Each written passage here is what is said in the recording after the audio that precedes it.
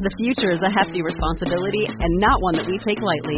But then, taking things lightly has never been what Hefty is about. That's why we've created the Hefty Renew program that turns hard-to-recycle plastics into valuable resources like park benches and building materials.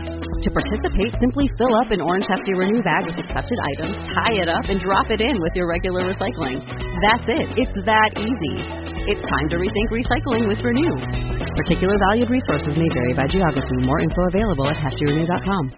Star Wars 7x7, episode 877.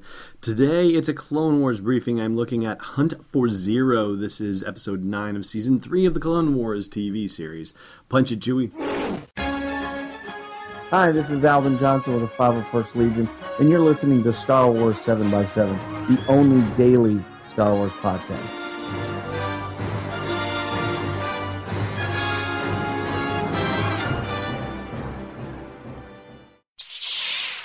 Hey, Rebel Rouser. Welcome to Star Wars 7x7. I'm your host, Alan Voivod. And for as much as I'm just not a fan of Zero the Hutt, I gotta say, this one at least comes to a satisfying conclusion. Of course, all of these Clone Wars briefings episodes assume that you have either seen the episode and don't care about spoilers, or that you haven't seen the episode and don't care about spoilers. So I'm just going to cut to the chase right away and say, Zero is dead.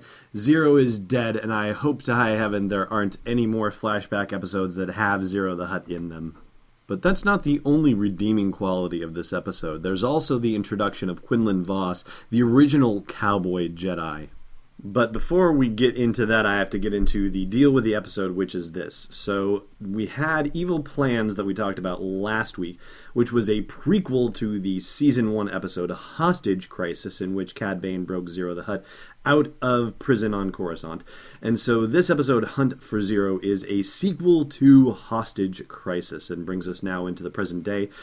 With the escape of Zero the Hutt, the Jedi Temple has decided, well, that can't stand, and so the Council has sent Obi-Wan Kenobi along with Quinlan Vos to go capture Zero and hopefully Cad Bane as well.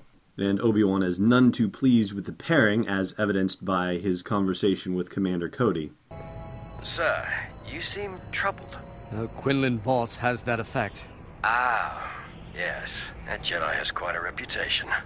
Maybe overstating it, Cody. Let's just say he's crazy. Which, of course, sets up Quinlan Vos' dramatic entrance as he leaps down from a Republic gunship. And, yeah, from the start, the casual, the swagger, the everything. Listen to this. Hey, Commander, looking good? Kenobi, you look worse for wear. How's Temple life? Good to see you, too. Yes, well, if you could tell time half as well as you could stick a landing, we wouldn't be behind schedule now, would we? Well, that's your opinion, man. Let's get down to business. Now, I, for one, thought that was hysterical. It's already starting off to be the best Felix and Oscar odd couple style pairing I've ever seen in the Clone Wars. This is awesome. You can tell that Obi-Wan is just not having it. And again, this is when Star Wars, I think, is at its best, when there's conflict between the characters, even the characters that are working toward the same goals. So they head off to Nal Hutta, where the Hutt Council hangs out, the homeworld of the Hutts, which is just about as disgusting a planet as you would expect it to be. And in the main entertainment chamber, I guess, where all these Hutt Council folks are hanging out, there's a musical number going on that I was shocked to think to myself, wow, this reminds me of Indiana Jones and the Temple of Doom in that opening, and then to go to the episode guide on Wikipedia after that and see that it was specifically inspired by that dance routine. Like, they have a whole musical number in the cartoon, which is highly unusual. But very fun and different for the season and the series in general. I mean, this season, I would say this episode almost steps out away from the season, just in terms of the things that it does. Like, there's a playfulness about it that I don't think has been present so far in season 3. And we get to see the first instance of psychometry, that awesome Jedi talent that Quinlan Vos has, where he's able to touch an object that someone has recently touched and get a vibe for who's been holding it and under what circumstances it had been used. And that's how they figure out that Zero the Hutt has been on Nal Hutta, even though the Hutt Council suggests otherwise. Meanwhile, in the musical number, the Willie Scott of the day is actually Sy Snootles of all characters. Sy Snootles from Return of the Jedi and Jabba's Palace. Absolutely outrageous. And even more outrageous that she's been carrying on a love affair with Zero the Hutt, which, gives me all kinds of shudders of disgust. But, to each their own, I guess. The little guide, the moral, the signpost, if you will, at the beginning of the episode says love comes in all shapes and sizes, so I guess that's what we're supposed to be thinking of here. Sy breaks Zero out of his prison. Yes, the Hutts have thrown him into captivity there on Nal Hutta, and Zero goes to the one place that Gardulla the Hutt would never expect him to go, supposedly, and that's to his mother. If you thought there was a more disgusting Hutt than Jabba the Hutt, if you ever thought there was possibly one more disgusting than Zero or any of the others, it has to be Mama the Hutt. Yeah, that's not the best name. I agree. They probably could have come up with something a little more creative than Mama the Hutt, but they were really good with amping up the disgusting factor on her. Absolutely more blobbish and gross than any other Hutt you've ever seen, with crazy little Remora-like creatures crawling all over her, flies all around, the stink of her hut. Oh gosh, they really did some good follow-through on that. Everything except the naming, of course. So Zero convinces Mama to swap his swamp speeder for her starship because he has to get to a place where he has hidden a holodiary that details all of the criminal activity of the Hutt Council. And so this is why Zero the Hutt has been such an important pawn between both the Hutts and the Jedi, and essentially the Republic too. Meanwhile, the Hutts find out Zero has escaped and sick Cad Bane on the job again. Cad's kind of sick of this job, but hey, the money's good, so he's going to do it. Long story short, they end up on Teth, all the groups do. Zero with Sy, Cad Bane with his droid, and Obi-Wan with Quinlan Vos. But it turns out, in a surprise twist, that Sy Snootles is working for Jabba the Hutt, and once she gets her hands on the holodiary, she kills Zero and beats feet. Cad Bane arrives after Sy has gone, much to his disappointment. The Jedi arrive while he's still there, though, and while Cad tries to say, hey, I guess we better let bygones be bygones, this is all over now, Obi-Wan says, haven't you forgotten about this, that, and the other? And Cad Bane says, oh yeah, and I forgot, the Separatists are paying a bunch of money for the heads of Jedi. So a protracted fight between Quinlan Vos, Obi-Wan Kenobi, Cad Bane, and his little flying robot ensues, which is one of the better fight scenes that we've had in a long time in the Clone Wars.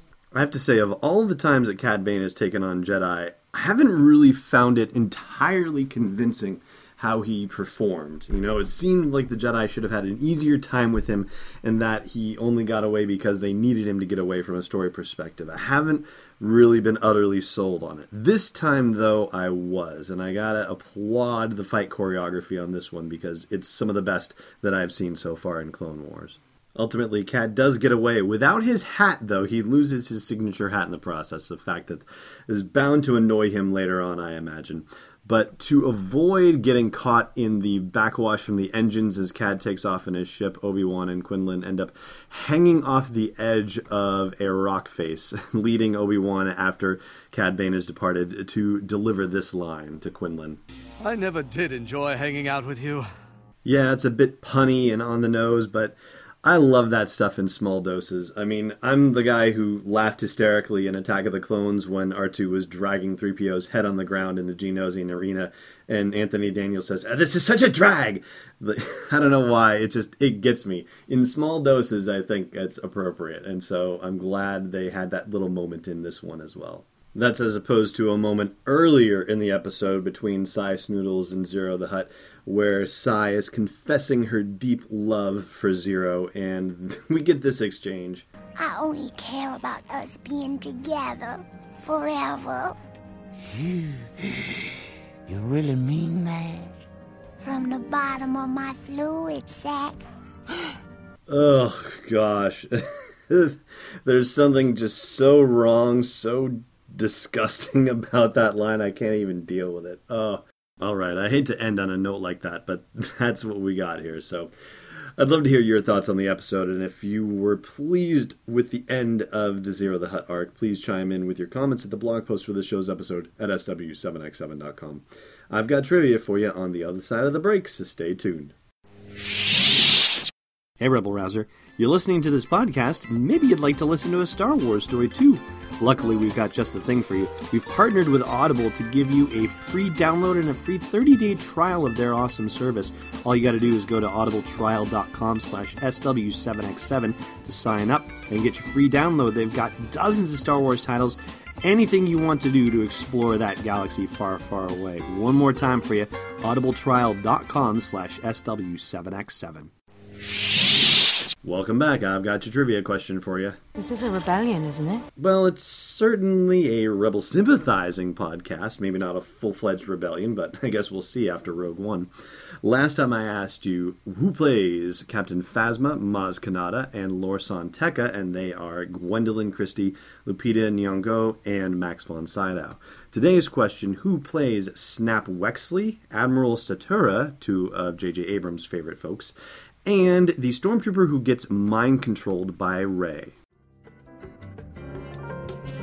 Thanks for listening to another episode of Star Wars 7x7. And hey, before you go out into an asteroid cave, check out SW7x7.com for show notes, links, photos, videos, and more. And if you want to join the inner circle of fans, become a patron of the show at patreon.com/SW7x7. It doesn't feel like rock, it's Destiny Unleashed.